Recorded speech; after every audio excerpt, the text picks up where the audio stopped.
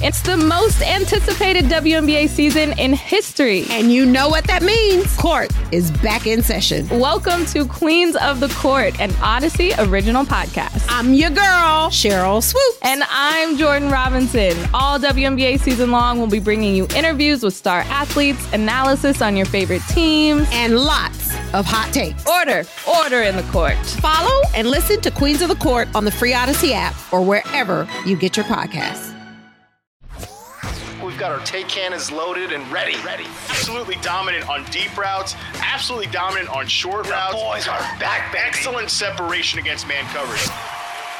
This is Reception, the show. Yo, what's cracking, everybody? James Coe, Matt Harmon here with you. You're listening to Reception, the show. All right, Matt, how are you feeling as we start crash landing into week number 10, past the halfway point? Yeah, very much past the halfway point. Got a banger of a Thursday night game, Panthers-Falcons. With supposedly bad weather, it's like, oh, what could make this game even a little bit just more disgusting? Some rain and some wind. But you know what's crazy, though, is that this game actually has, implications for the playoffs, which is crazy. Like, the Falcons are battling right now. Yeah, the Arthur Smith-led Falcons running the football all the way to winning the NFC South. Yeah, you'd love to see that. Nah, man. But I'm feeling pretty good. You know, busy night ahead of us. We're taping this on Wednesday. I'll be up into the wee hours of the night, cracking away on the Reception Perception in-season rookie report, the second annual edition of the Reception Perception in-season rookie report. So it's kind of fun to mostly done with all the guys I'm going to do. I just got to put together me and our buddy Zach Miller put together all the stuff for it. But yeah, it's another really, really interesting rookie class for sure. Hey man, if you're listening to us and you are not subscribed, do us a solid and subscribe to the show as well. If you could rate the podcast, that would be cool. But at the end of the day, just subscribe to the show, man. Like, there's a lot of these little mini segments that get popped up. And, unlike other shows, you don't have to necessarily listen to us for 45 minutes if you don't want to. Our producer, Nick, does such a great job kind of parsing out the information. If you have 15 minutes in your day, I promise you'll be a smarter football fan after listening to this podcast as well. So be sure to subscribe, hit that subscribe, be sure to rate and subscribe to the podcast. All right, that stuff out of the way. We're talking about the rookie report. And again, this is such great information, great knowledge being dropped on the subscribers of the website. So let me hit you with this, Matt. Give me the biggest surprises in the rookie report. Maybe somebody that was better than anticipated. So for folks that are unfamiliar with the rookie report, just to bring it back for a second. So this is the second year I've done this. Last year, put out I'm actually getting it out earlier this year and with potentially more players. How exciting. Shout out to me. It's basically a mini sample of these guys and their reception perception results. So 4 games for pretty much all the rookies that have been playing a lot. And there has actually been quite a bit of rookies that have been playing.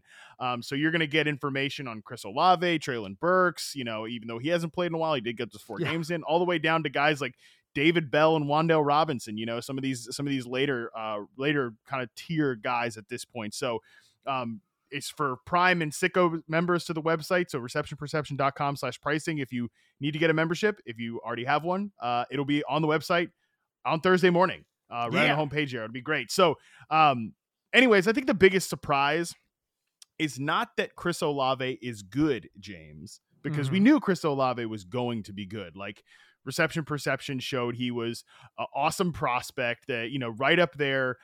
I think he was right up there with the guys, like Drake London, like the guys like Garrett Wilson, those first tier of receivers. In fact, I had him number 2 in the class. But again, it's not that he's good, because we knew he's number 1 in success rate versus man, number 1 in success rate versus press among the prospects sampled last year.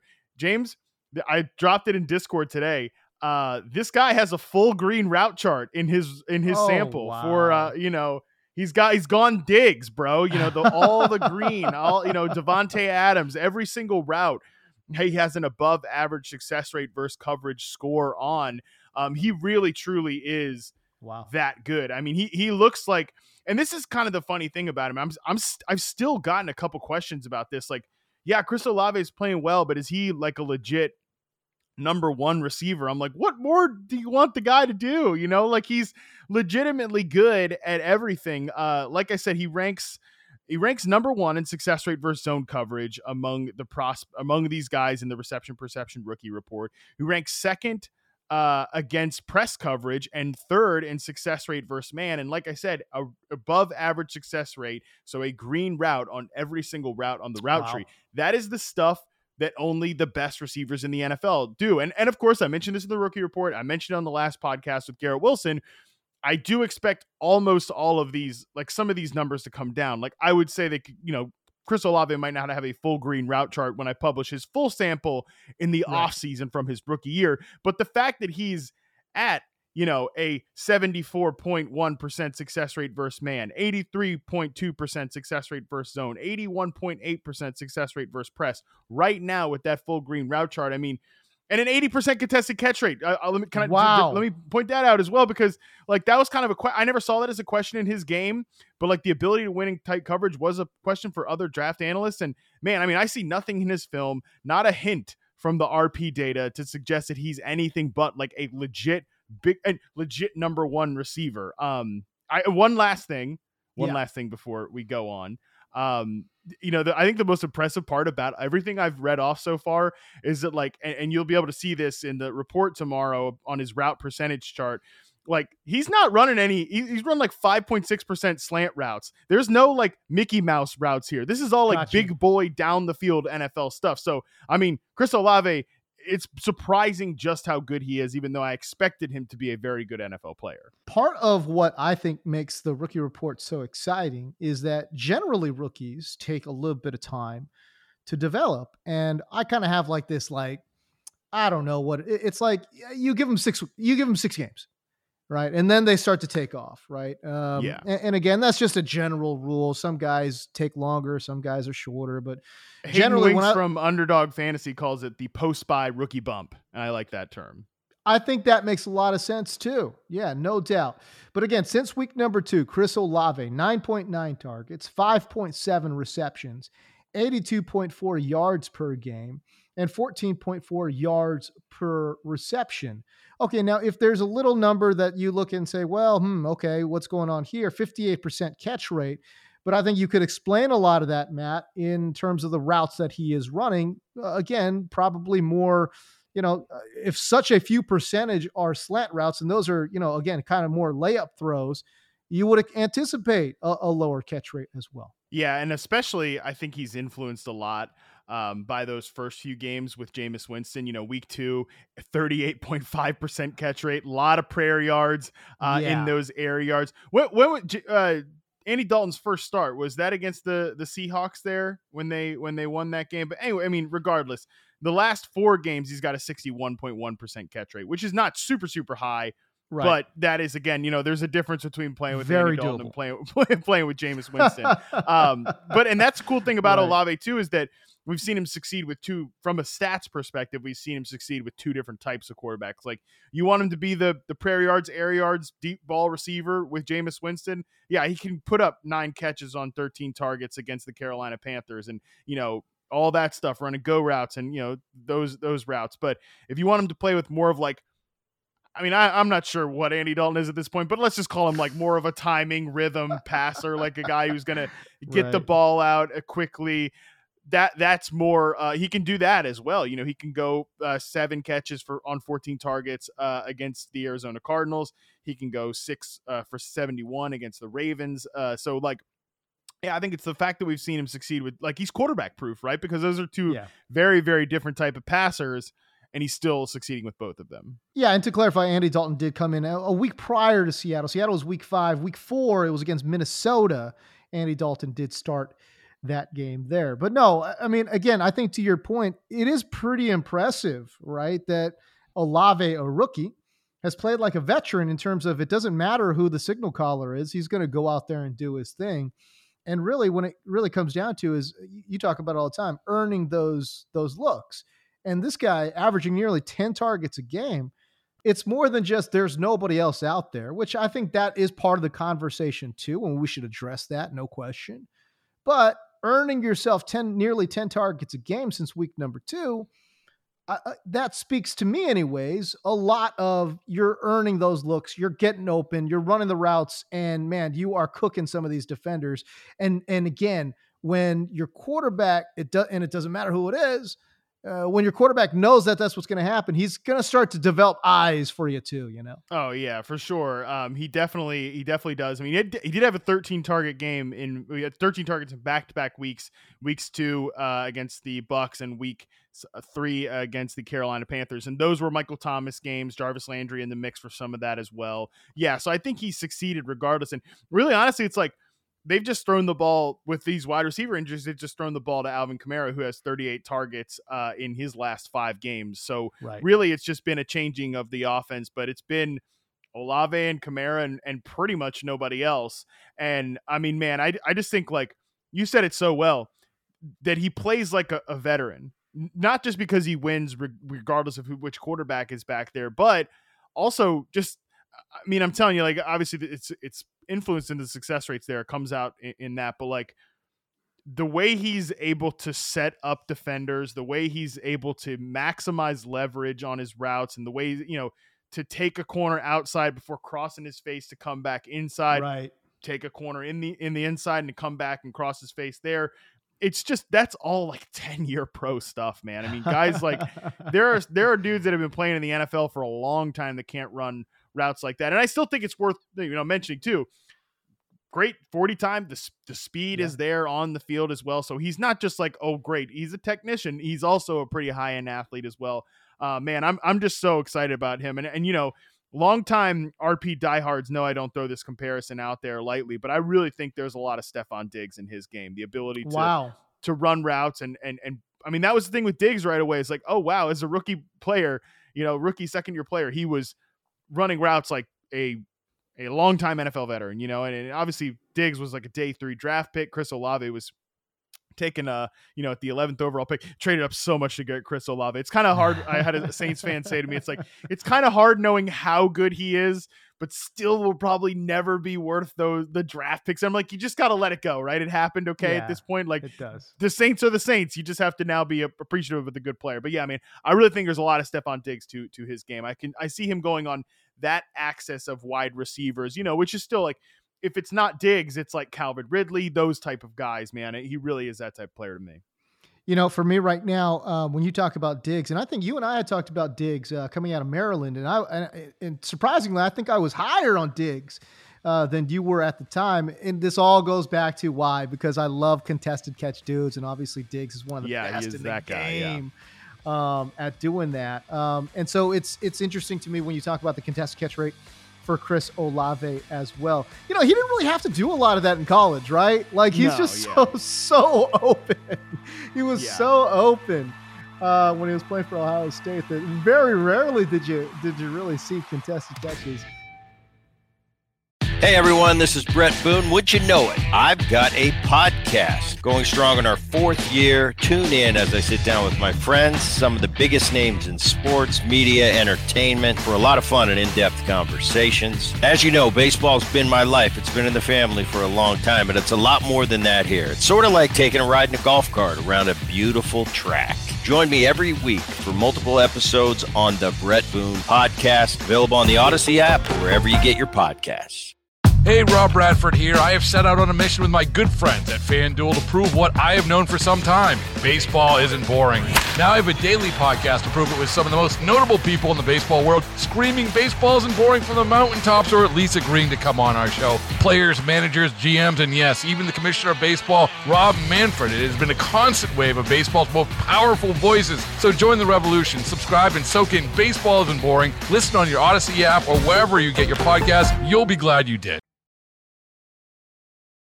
This is Reception Perception, the show. Now, James Cole and Matt Harmon. Hey, let's talk about a guy that has been, well, he's been lightly used, to be honest with you. How about Wan'Dale Robinson? I mean, the last 3 games probably is what you're going off of, Matt, because, you know, he's played 4 games total, didn't really get used very much there in week number 1, and now he's back healthier. Don't know if he's fully healthy, but healthier anyways.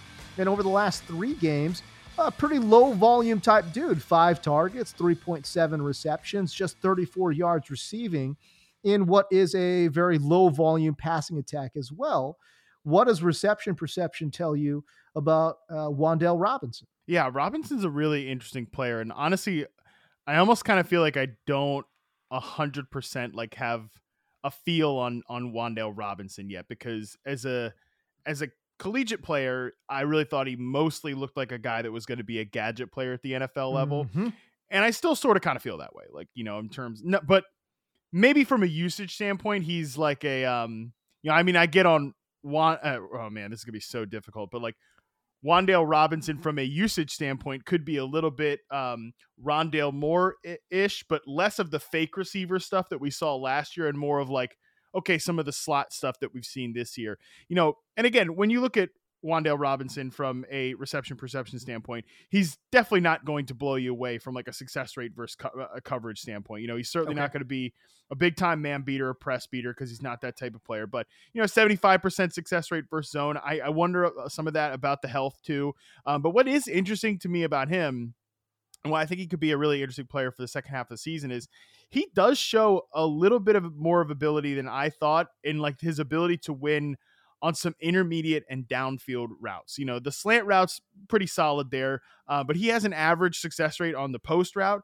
He has a 77.8% success rate on the dig route. I was kind of surprised too, because they haven't necessarily they've not necessarily targeted him there, but he's run in terms of the majority of his routes, they've been post routes. Like they've actually kind of gotten him running downfield. They just haven't gotten him necessarily hitting those big plays yet.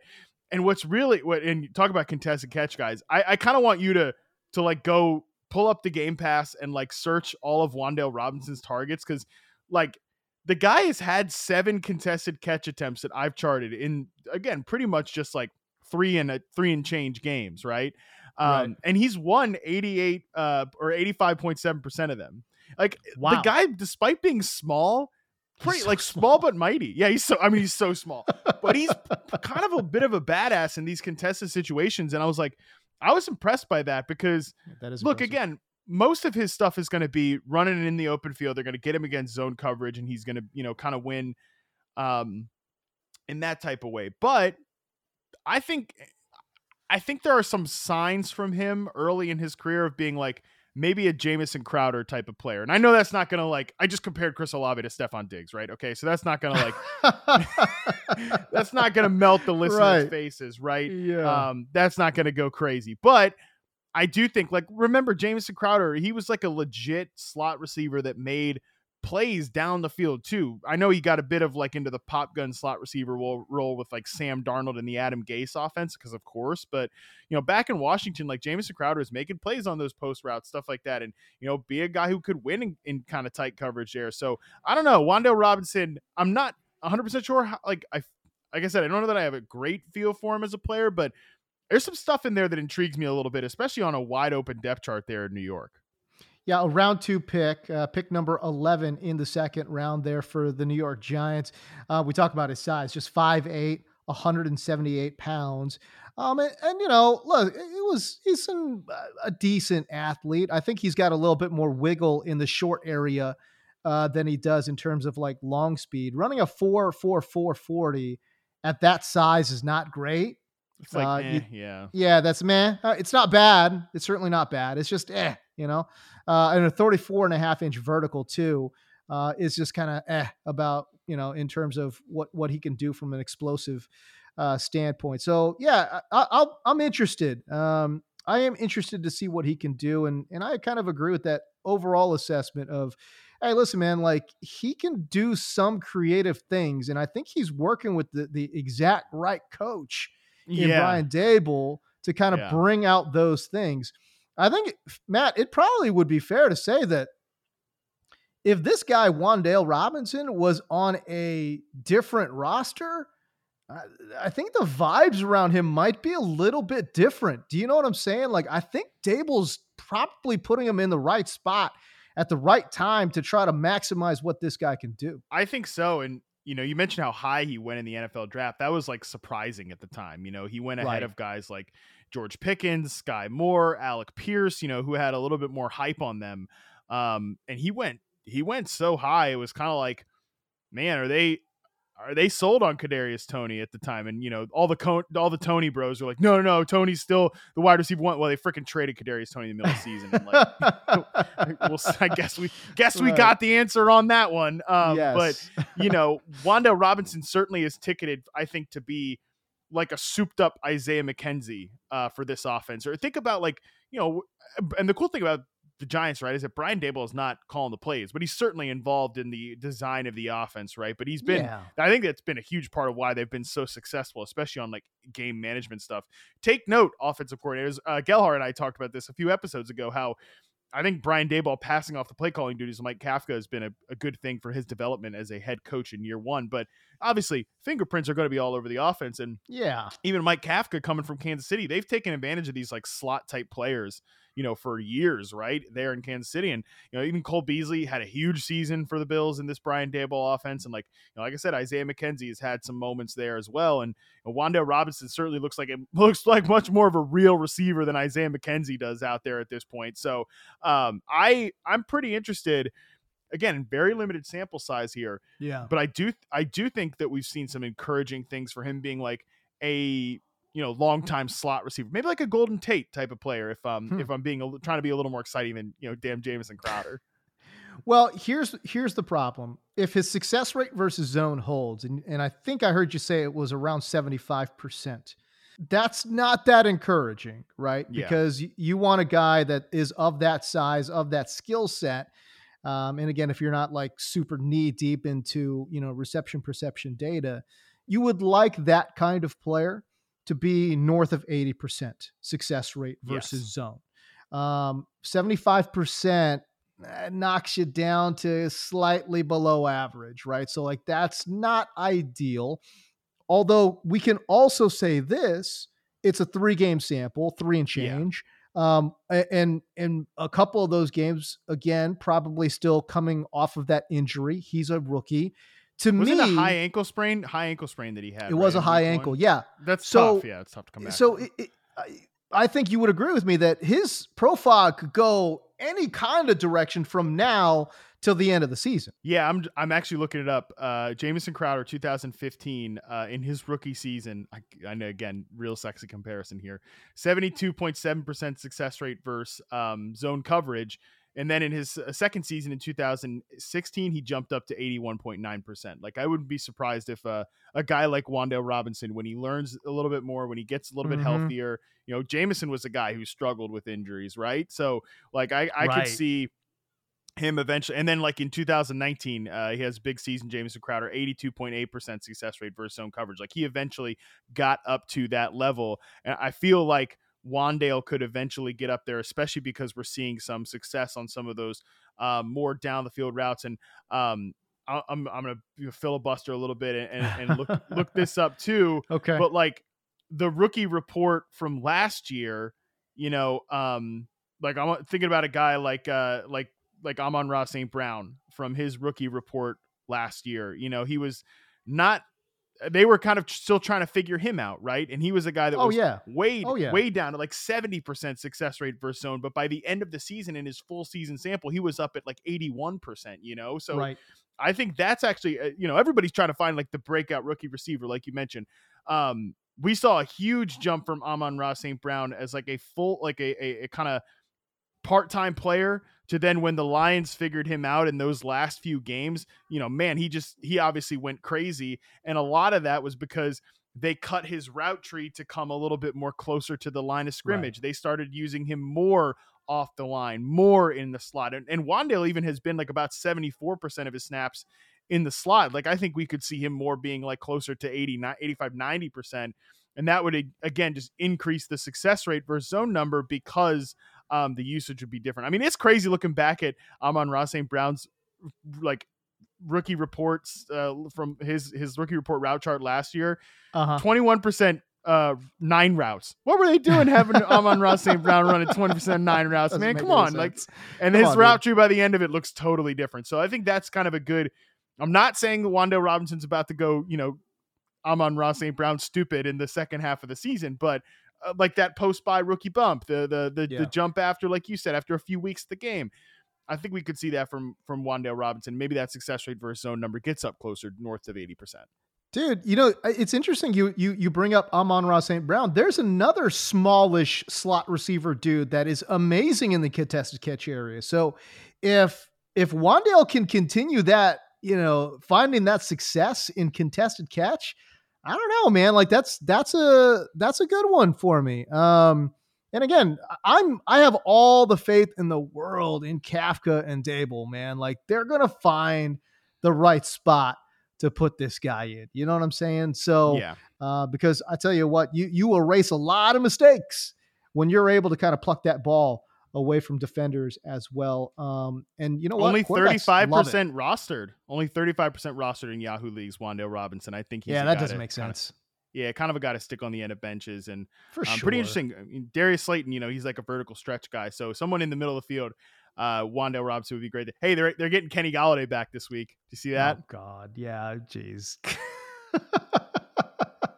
I'm in such a like injury hellacious situation with one of my wide receivers, like my one dynasty team, where my receivers, like I lost Mike Williams. I actually just traded him away for a couple things, but I lost like Mike Williams. I lost Marquise Brown, and I was like, Kenny Galladay's on the waiver wire. Maybe I'll just pick him up if I got.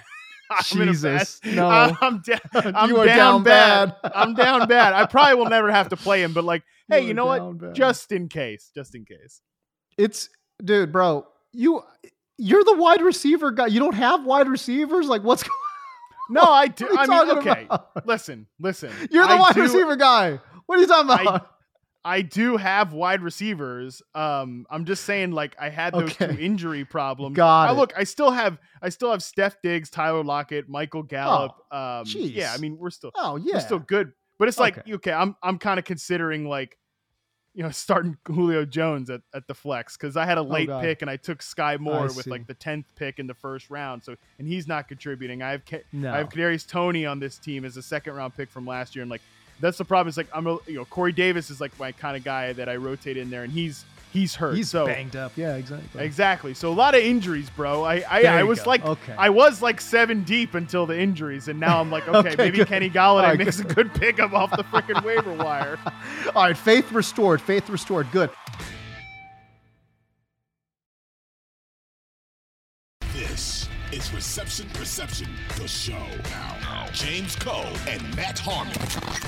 Okay, we talked. We've been hinting a little bit about KC and all the ties there. You talk about Kadarius Toney now with the Chiefs. You've drafted Sky Moore and Mike Kafka and all those kind of connections with KC. Okay, let's talk about KC's situation right now, because I will again. I'll eat that crow where I said, hey, I'd love to see a little bit more Sky Moore. And what you can do is get all those Mecole Hardman snaps right out the way. Like, go ahead, clear it right off. It's all good. Clear the table for Sky Moore. And then what has he done ever since? Like, the guy's just been literally one of the most consistent contributors in that Kansas City offense. They're using him very creatively.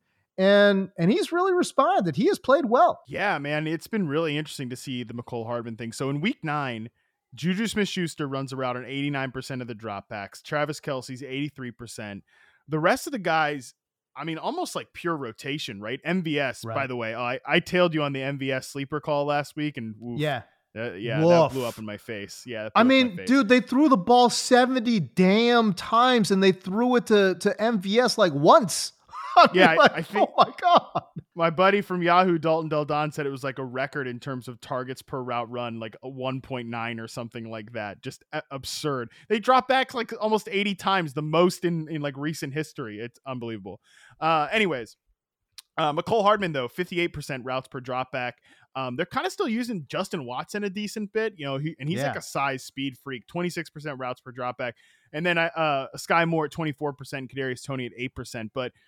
I think there's a couple of takeaways here. One, I think Juju's clearly distanced himself from everybody else. Like, I kind of think he, from a fantasy standpoint, is he's going to be pretty boring, but he's like a whatever low end wide receiver too, which is more than you drafted him to be.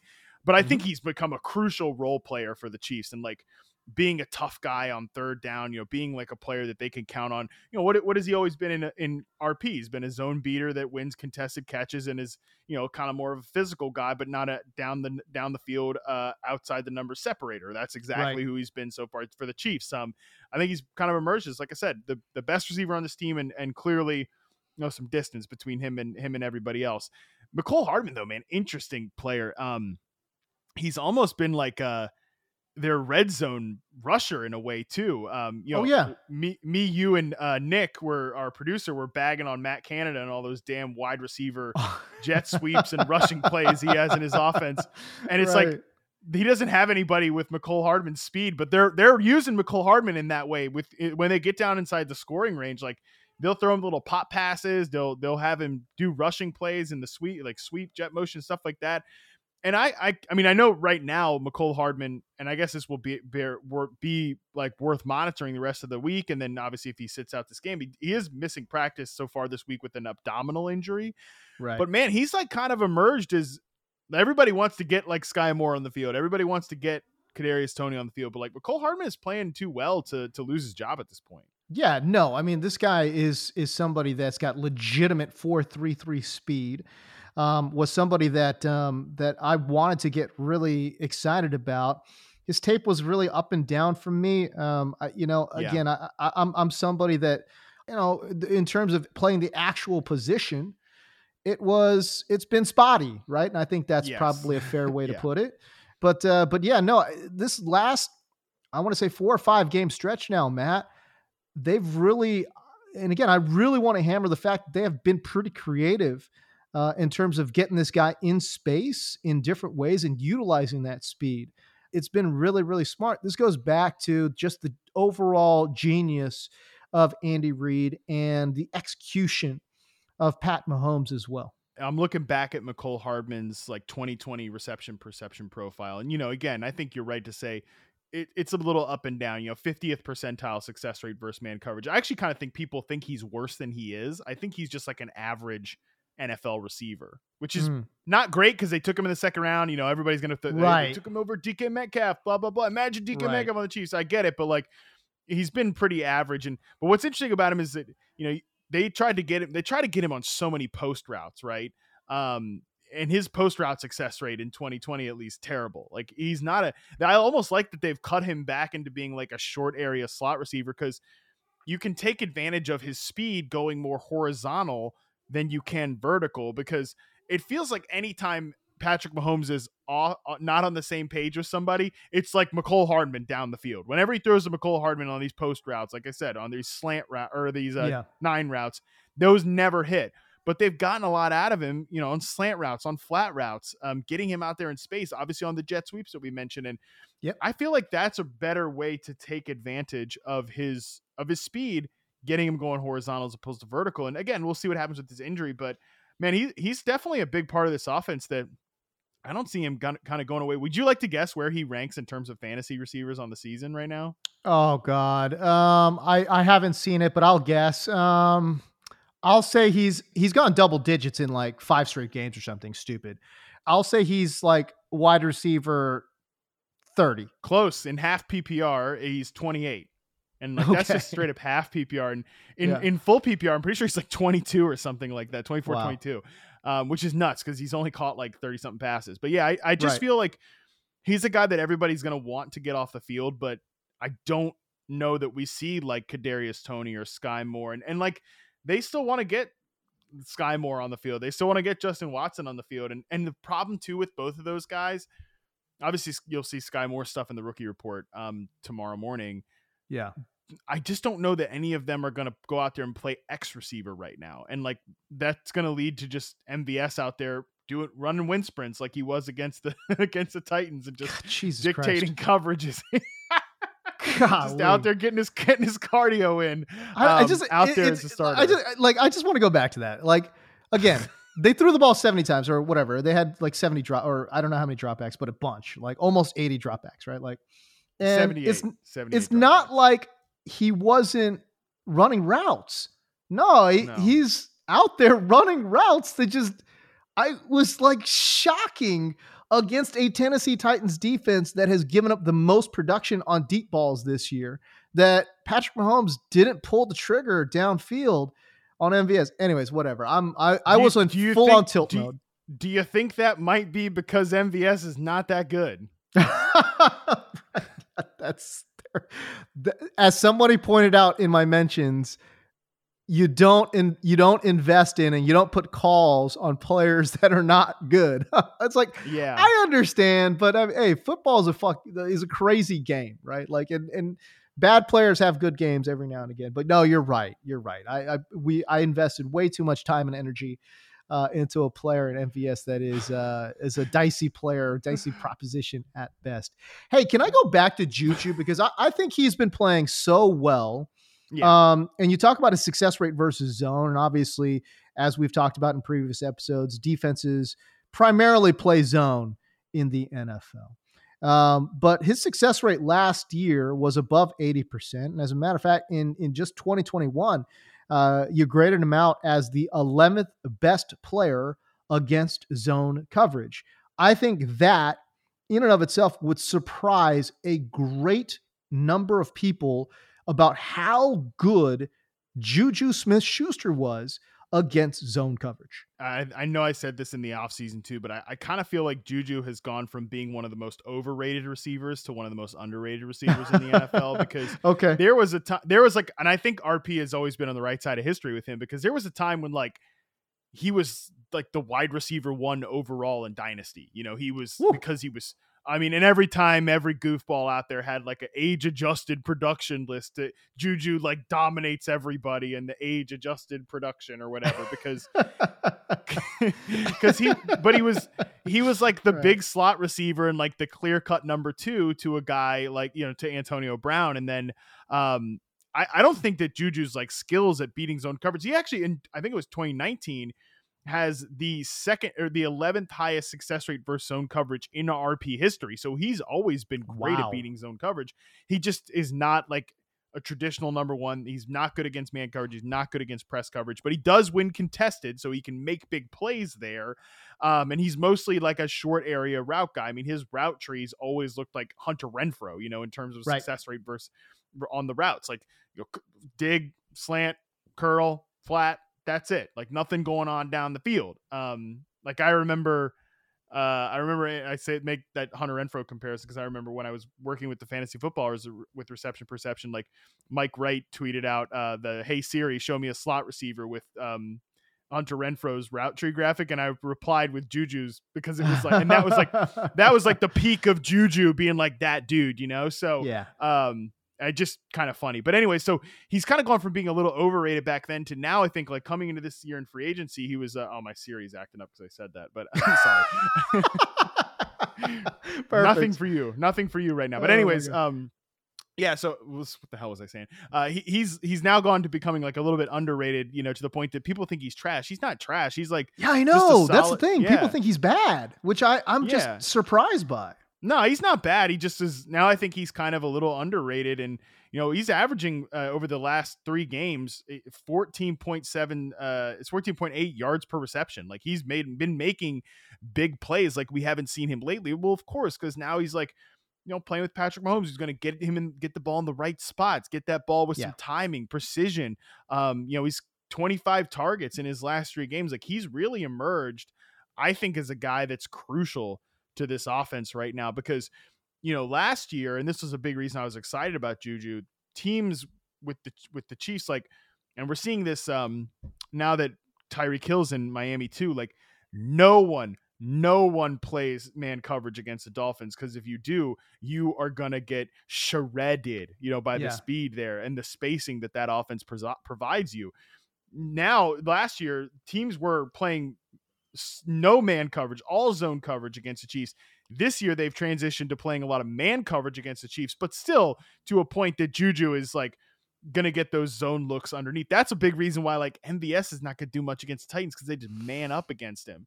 Yeah. And then, you know, they can have Juju be like a 10 catch, 80-yard type of guy there. So I think he's just really emerged as a nice player for them for sure. Yeah. Now, you know, I think the 2 things that I take away from watching Juju play is that you talk about the contested catch, you talk about the toughness. I love the toughness that he brings. He brings a certain attitude, I think, to that wide receiver room.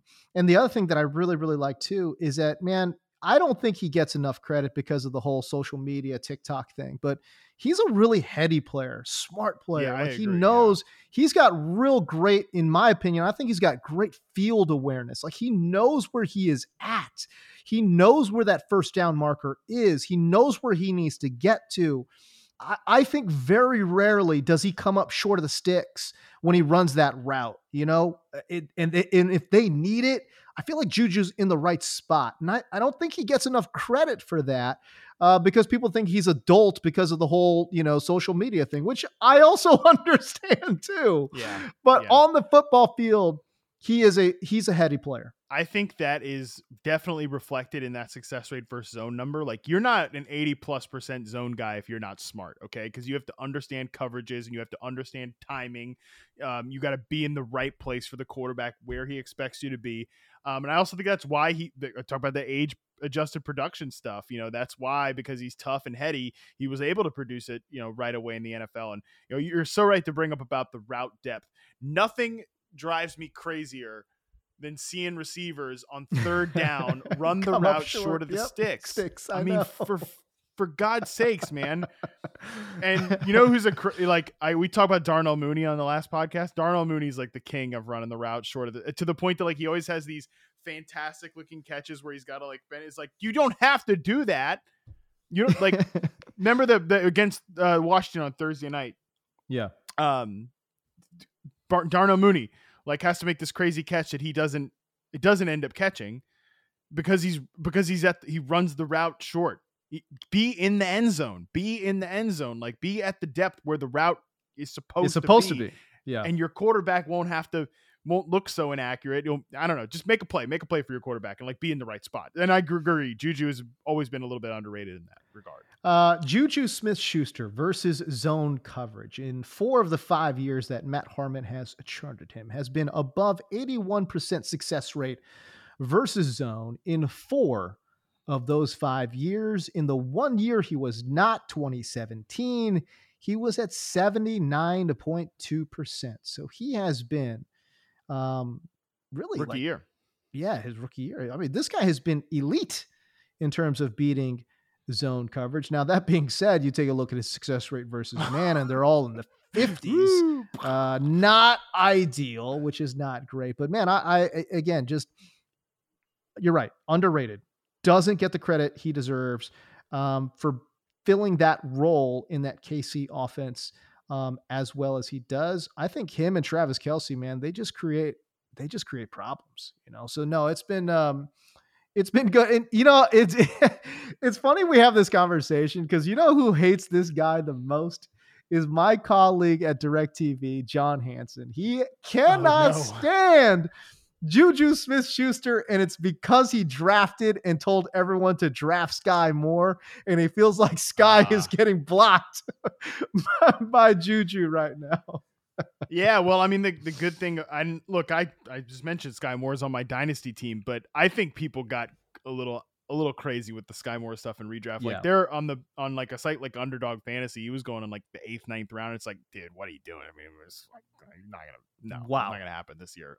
So I think Sky Moore's still fine for the future, but and that kind of brings back to Sky Moore and Kadarius Toney and the McCole Hardman thing is that I kind of feel like, because McCole Hardman is a free agent after this year. Juju is on a 1-year deal, and I kind of think he might price himself out of the Chiefs situation. Yeah, totally. And MVS is like on a 3-year funny money deal that they can get out of after 1 year. So I mean, maybe there's a chance that like they bring Juju back, they get rid of MVS, and then it's like Sky Moore and Kadarius Toney are their 2023 guys. So yeah, maybe John Hansen will feel better in the future. But yeah, he's definitely I don't want to go into too much into Sky Moore. I don't want to go into too many other rookies because of the rookie report, but like he's a guy that I'm still trying to figure out like where he plays in the NFL. Sky Moore, like, positional wise. Give us one last teaser of the rookie report. Give us one guy, and you don't have to go into full on depth, but give me one guy that you charted and you were like, that is worse than I was anticipating. I was a little disappointed in Jahan Dotson. I'll say that one. That is interesting. I think people are extremely excited about Jahan Dotson. Okay, well, like I do a thing in this like at the very beginning. I sort them into 4 categories: pleasantly surprised, as expected, we'll see, and disappointed. The only guy that's going to go in the disappointed bucket is David Bell. Okay. Okay. I do think I put Jahan. I was hoping maybe Jahan Dotson would show a little bit better, but he's really actually kind of surprisingly good against press coverage. But his man score is just average. His his zone score is just average. It's kind of crazy how he's been getting by on contested catches and big plays like that. I also think George Pickens. I think people will be a little I'm not underwhelmed by George Pickens, but I think other people might be a little underwhelmed by George Pickens just because, his highlight moments are so crazy, but I do think he's still learning a little bit. Like when he said he's open 100% of the time or 99% of the time, let me tell you what, pal. No, you're not. Let me tell you something, pal. I think he could be a guy that's big in the second half of the season though, because he does have a good press success rate, but I think people will be underwhelmed. I'm not underwhelmed because it was kind of what I was expecting, but okay. The only one I'm straight up disappointed in so far is David Bell. I have 2 more guys I'm going to add. I do need to finish Tyquan Thornton from the Patriots. I'm interested in that one. Yeah. Khalil Shakir, I'll add probably by the end of the week. If not, I've also said, like I said in the opener here, I'm because I'm already doing in-season charting. I might add a guy like Shakir next week if I don't get to him this week. Like Christian Watson, if he plays a little more, I'll add him into the rookie report. Yeah, that's gonna be it's tough. just a lot of these guys they haven't played enough yet, right? Right. Even a guy there's a guy Montrell Washington who's played a lot for Denver. I'm not gonna chart him, but I'm just pointing that out there. A lot of these guys just haven't played that much. That's interesting. All right. So there you go. Again, Rookie Report is going to be available by the time you listen to this podcast on Thursday. receptionperception.com to go check it out. Great information there. And I tell you what, whether you're a regular football fan or a fantasy football fan, it is must read material because from a fantasy perspective, it really gives you an idea. Okay, these are the guys that I want to target in trades moving forward. And then again, from a real life perspective, kind of gives you an idea and sets a tone for what these guys can look like moving forward. I'm going to throw this out there. I think George Pickens could be on a Nuke Hopkins trajectory if everything pans out. I'll just throw that out there. I don't know if those numbers match up. That's why when you talk about George Pickens and the numbers and all those things, that's the guy that I'm going to be trying to make that player comp to and just seeing if that's true. And maybe I'm just way off. So we'll see. But certainly an interesting and a promising start, I think, for a rookie in George Pickens. All right. So anyways, I'll just leave that out there. And we'of get going, man. But have them stop running him on go routes. Enough of the go routes for George Pickens. Let him run a slant. Let him run a dig. That was the Nuke Hopkins special early in his career in Houston. Was just get down there and we'll just toss it up to you and let's just see what happens. Anyways, but we'll find out, man. Again, I myself can't wait to read the findings that you've got out there and putting out there for these rookies. So there you go. All right, that's the show, man. If you guys would, again, do us a solid. Like and subscribe to the show. If you want to rate the show too, man, that would be awesome. All right, but we got to roll, man. For Matt Harmon, I am James Coe. We'll see you.